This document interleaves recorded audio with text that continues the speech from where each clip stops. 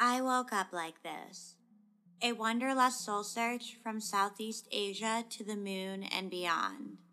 Written and read by Barbie Virgo. Dedication to Beyonce, divine healer of goddess consciousness. Author's note. Spending the bulk of my existence in the digital age, it only seems increasingly common to question what is. From Instagram filters and photo touch editing to Trump presidency-induced headlines, differentiating between real and fake nearly seems impossible. The inability to separate imaginary from real is symptomatic of being Barbie. Having forever been drawn to the imagination's prowess, I uncovered its secrets while working as a kindergarten teacher. Just because you cannot see something doesn't mean it isn't real.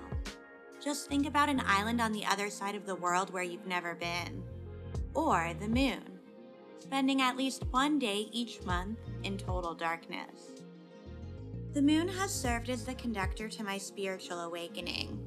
Encompassing divinely feminine energy, the moon houses dreams, intuition, and transformation.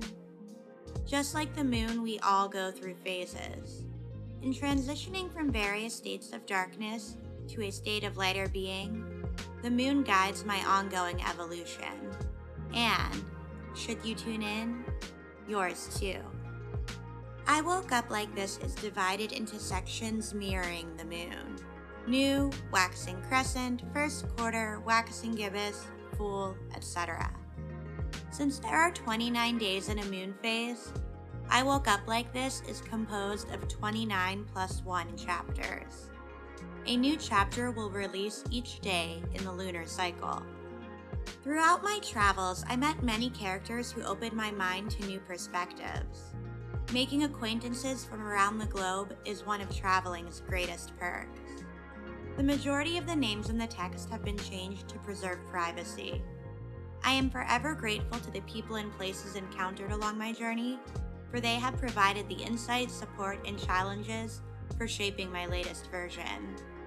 I am also infinitely thankful to True Travels for granting me the opportunity to connect with other cultures, explore new places, and have a truly life-changing experience.